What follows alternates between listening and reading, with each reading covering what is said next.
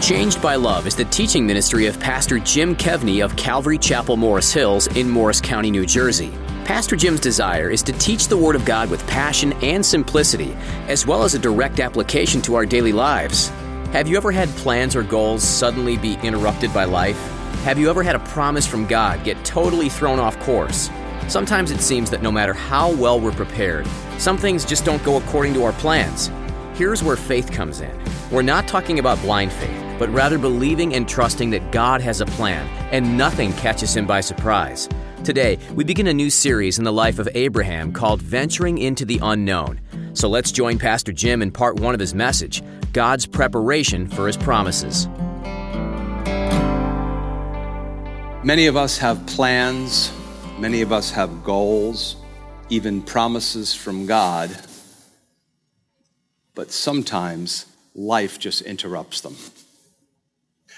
Years ago, when Tom Landry was the head of the Dallas Cowboys, he was fired, sort of found out about it in the newspaper, and he told his friend Chuck Swindoll he wasn't really worried about it, and he said to him, "It's okay if you are prepared."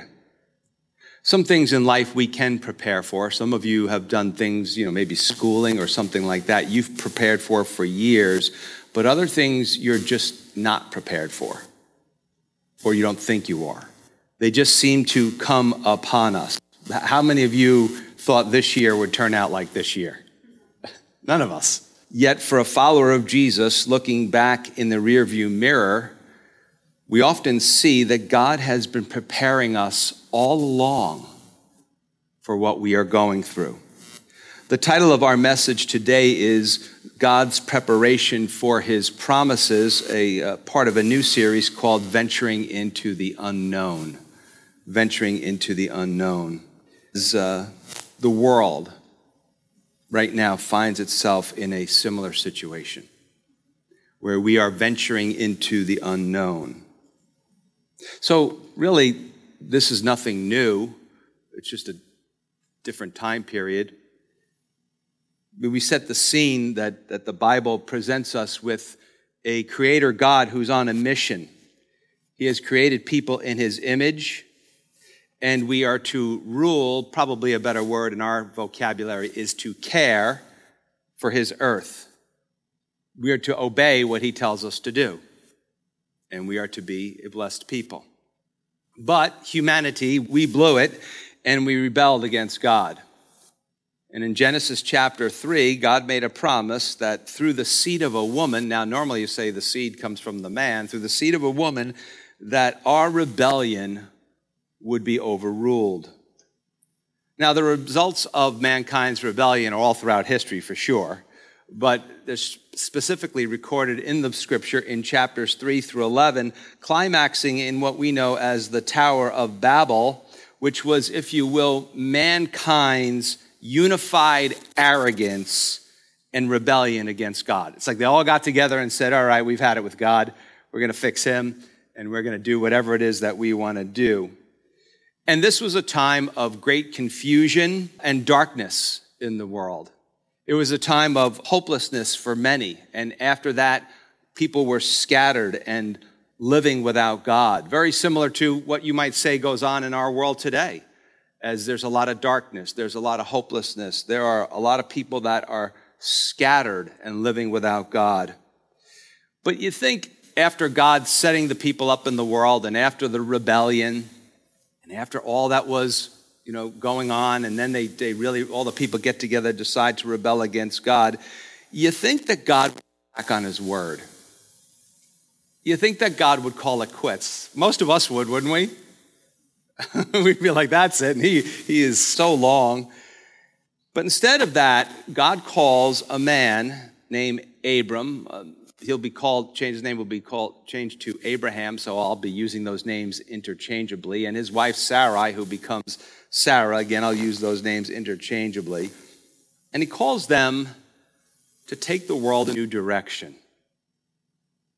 Traditionally, if you've studied this group of passages before, you have began the study in chapter 12 with what we call the call of Abram. But in chapter 11, I think what we see is the beginning of the call. We see actually it begins with God's answer to the rejection of mankind and the rejection of God. And it's interesting, God answers mankind's rejection with grace. Now, grace is an interesting term. I know there's catchy ways to define it, but if you can really define it, I would either say that you're a better man or woman than me, that's not saying much, or that perhaps you haven't fully understood it. I hope that I never fully understand the grace of God. I'm looking forward to the lifelong discovery of what the grace of God means for me and for those around me. Because the reality is, grace makes no sense. And I would say this, if you expect it, it's not grace. Because grace comes to you at the most unexpected of times. Abram was such an important figure to so many people. How many people claim ownership of him? Judaism does. Islam does. Christianity does. That is a significant portion of the world. And now, at this point in time in history, Abram becomes the man of God's new beginnings. And his life, I think, reminds us how quietly God is often preparing his people, even when life seems completely hopeless. So let's go back a few thousand years and let's look at this man. Verse 27, this is the genealogy of Terah. Terah begot Abram. That name means father. He will become Abraham, which means father of many nations. So he's going to become a big deal. So Terah begot Abram. This means that Terah had a son named Abram, Nahor, and Haran. So there's three brothers. Haran begot Lot. We're going to see more of Lot as we go through the life of Abraham. Verse 28, and Haran died before his father Terah. So now there was three brothers, now there's two. Terah has lost his son. In his native land, Ur of the Chaldeans. Now, Chaldeans are, we've studied this in our Old Testament studies, those are the Babylonians. When we hear of Ur of the Chaldeans, sometimes we think of some of these Bible characters of just these guys that are out in the middle of nowhere all the time. So Abraham was a city boy. He started out as a city boy in Ur. So here we have three brothers, and two of them had the experience of the horrible, premature death of their brother. Some in our congregation in the spring and even recently have experienced the loss of a brother or sister. For their father, Terah, and by the way, Lot lost his father. Maybe that explains some of the things about Lot, I don't know. For their father, Terah, he experienced what I'm told is perhaps the greatest pain in all of life. He lost a child. Many people in our congregation have lost children. And I would include in that all of you or the people in our congregation who have had abortions and now you wish you hadn't, who have had miscarriages. Very, very painful. Now you say, but if he had a son named Lot, he was a grown man, Pastor Jim. Some of you know the story of my uncle's funeral. My uncle was 66. I actually grew up in the same town with him, and he was cutting the lawn, and he just dropped dead on the front lawn while he was cutting the lawn. My grandmother, who lived to be just short of 99, just short of 100, she died like 99 and 10 months or something like that. She had 13 brothers and sisters. She grabbed me at my uncle's funeral and held on to me tightly. And I'll never forget this. She said to me, I buried my mother and father. I buried 13 brothers and sisters and every single one of their spouses. I buried 2 husbands, but nothing in my life, nothing has ever hurt like this. You know, when I was a younger follower of Jesus, I had great answers for that stuff. I had great theological answers that were correct, but not worth a hill of beans to hurting people. Not helpful at all to hurting people. I mean, personally, I have gone through losing my own father. I lost my little sister. I've lost several close friends. And the pain, well, to be honest with you, it's prepared me in an odd way. Certainly, each death and each sorrow has made me softer, less hard-charging, I think. And certainly, each one of those has made me learn how to cling to God more. Verse 29 says, Then Abram and Nahor took wives. The name of Abram's wife was Sarai, and the name of Nahor's wife Milcah, the daughter of Haran, the father of Milcah, and the father of Iscah. Then verse 30, which I think is the key verse to this section. But Sarai was barren. What does that mean? We're told she had no child. So, more pain in the family. The pain of a husband and wife who want children, but who are unable to have them. Truly a test of faith. You know, I can remember as a young boy, some of you know this about my family, some of you don't. After I was born, about 6 months after I was born, my mother got sick, and she had an operation and was no longer to have any more children. My understanding is that today that would be a routine operation and it would be fine.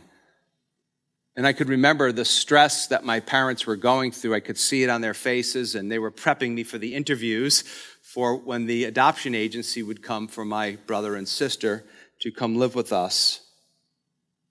Historically, in their culture, not to have children, there was great shame associated with that. You know, I've heard sermons about it that seemingly think that people who want to have children and don't have them today don't feel any sense of shame or sadness about that, like it's all okay. And I'm thinking to myself, that sounds like a typical sermon a man would give. Or you're not supposed to question God, you're supposed to just have faith. I think if you watched our sermons on the Psalms that over the summer, you realize that a lot of the Bible writers had a lot of questions to God. They had a lot of things that they weren't too happy about, and they let God know about it. And God's a big boy, he can handle it. Once again, when people can't have children, there are great theological answers. Great for Bible college, great for seminary, great for maybe a Sunday school class, but not helpful for people going through such pain. It's an individual pain. Breaks your heart. Just as having kids breaks your heart. They break your heart whether you have them or whether you don't. One thing we see in Genesis, it's very odd, and even throughout the scripture, that not being able to have kids is actually fairly typical in the Messiah's line. It's fairly typical of Jesus' family line. Sadly, it was often considered to be the woman's fault, why in reality they need God's help, as do all of us. Well, what's their faith like? You wonder, what is their faith like at this time?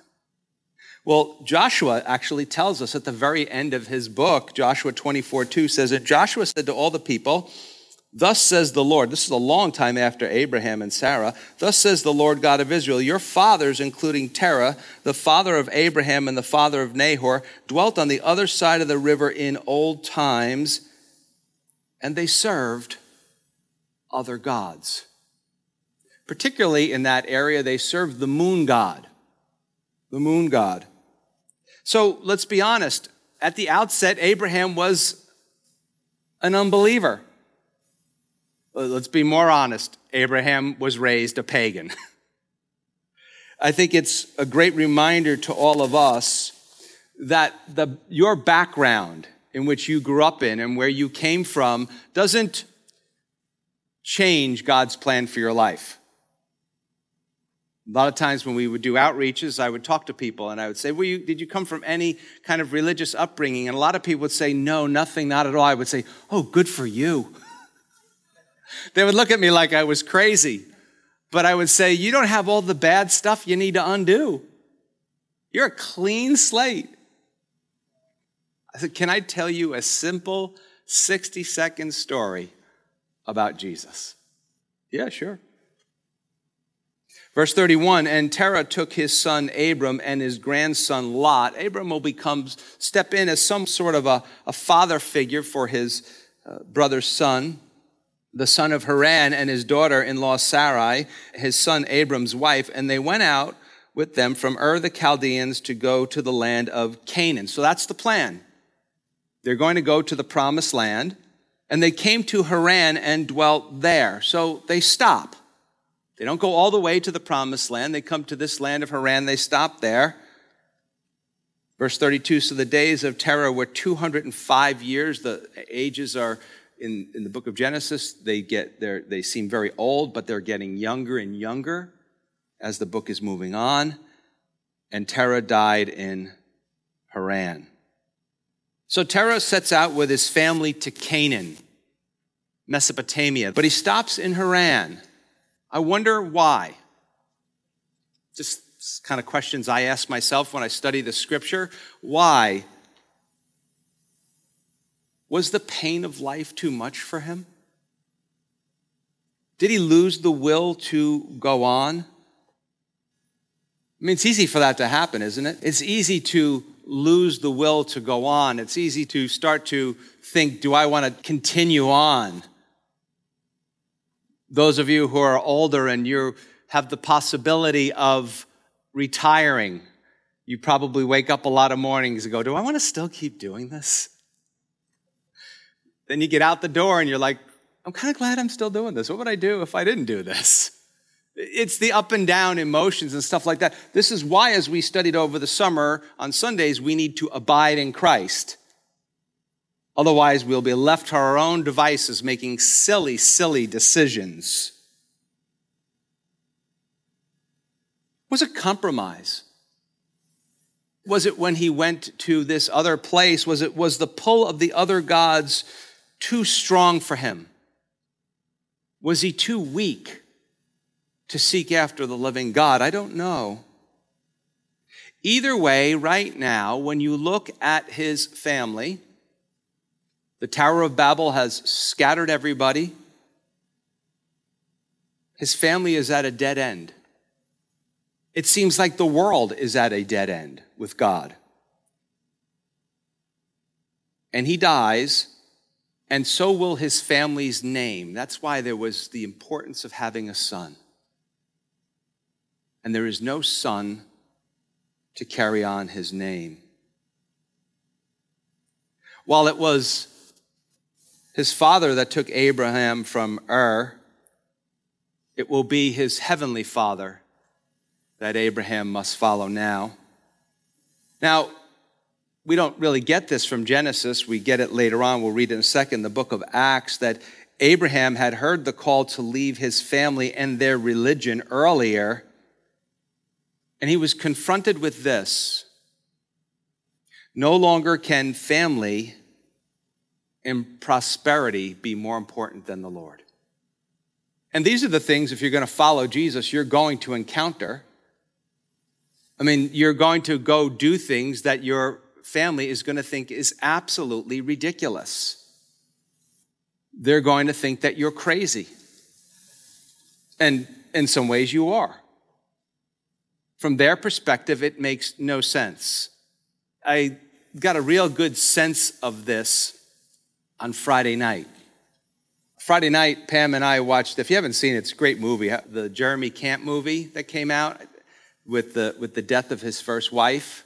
I don't want to spoil it for you. So I looked it up on Rotten Tomatoes, which I always look up, see how it does there, if you know that website. And the critics gave it like this pathetically low score. Like it was pathetic. And the audience gave it 98%. So what does that tell you? We're different. We are different people. We look at the world differently. People looked at that movie and critics looked at it and were like, this is baloney. I mean, get the tissues out for this one, trust me. But people are like, this is a horrible movie. It's not good at all. It's not worth your time. And the people who of faith who watched it said, wow, this was really something. This is really something. Now, if you're watching it and you think, I don't know about this, I think the last scene with his father is probably worth the price of admission. After Jesus died, father, by the way, a Calvary Chapel pastor. After Jesus died and rose from the dead and descended to heaven, in the New Testament book of Acts, when the early church is really rolling, Stephen is talking to the religious leaders. It says this, Acts 7:2-4, and he, Stephen, said, brethren and fathers, listen, the God of glory appeared to our father Abraham when he was in Mesopotamia before he dwelt in Haran. So this is back in chapter 11. And said to him, get out of your country. We might say run. And from your relatives. Very interesting. Family was everything to these people. He says, you need to leave your land and your family and come to a land that I will show you. Now, how many of us will do that? Lord, where are we going? I'll show you. Right? Lord, what's the plan? I'll show you. What's going to happen when we get there? I'll show you. How am I going to feed everybody? I'll show you. What am I supposed to do? I'll show you. You know, that's what it means to follow God. That's what it means to follow Jesus. That you're just going to follow him where he takes you. Verse 4. Stephen goes on, then he came out of the land of the Chaldeans and dwelt in Haran, and from there, when his father was dead, watch this, he, God, moved him to this land in which you now dwell. Perhaps the experience of moving from Ur of the Chaldeans to Haran taught Abraham, prepared him to move again. We just moved. We still live in the area. Pam and I are both like, we're dying in this house. Of course, unless God tells us we got to move again. Often, God's calls are costly calls. To leave the comfortable for the uncomfortable. Now, if that strikes you as being the wrong thing to say, that's because that is not the American way. We don't follow God for less comfort. We don't do anything for less comfort. We do everything that we do for more comfort.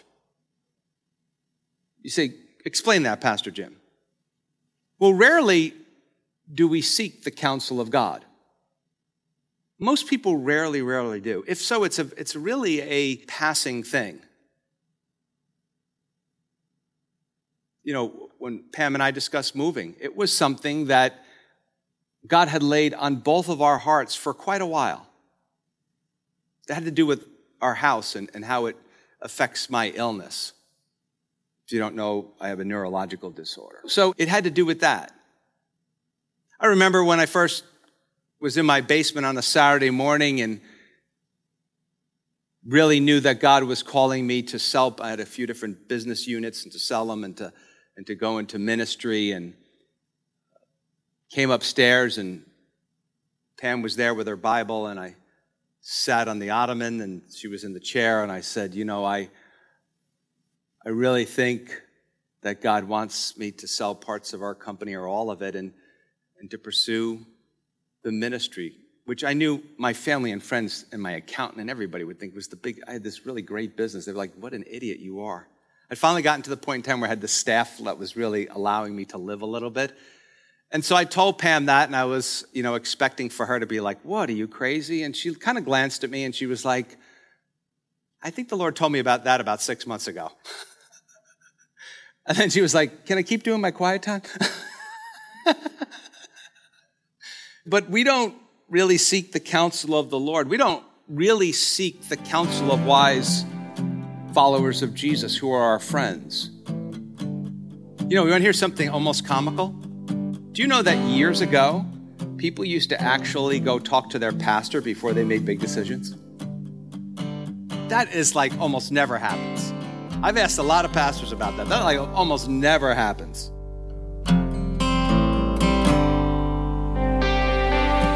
Thank you for spending the last half hour with Changed by Love with Pastor Jim Kevney of Calvary Chapel, Morris Hills in Morris County, New Jersey. Changed by Love is designed to help you deepen your relationship with Christ, no matter where you are in your journey. Teaming with Changed by Love financially makes it possible to reach thousands, many more than you and I could reach on our own. We are stronger together than we could ever be apart. Please consider a generous gift today. Give safely and securely online at changedbyloveradio.org. You'll find our address there too if you'd rather send a check.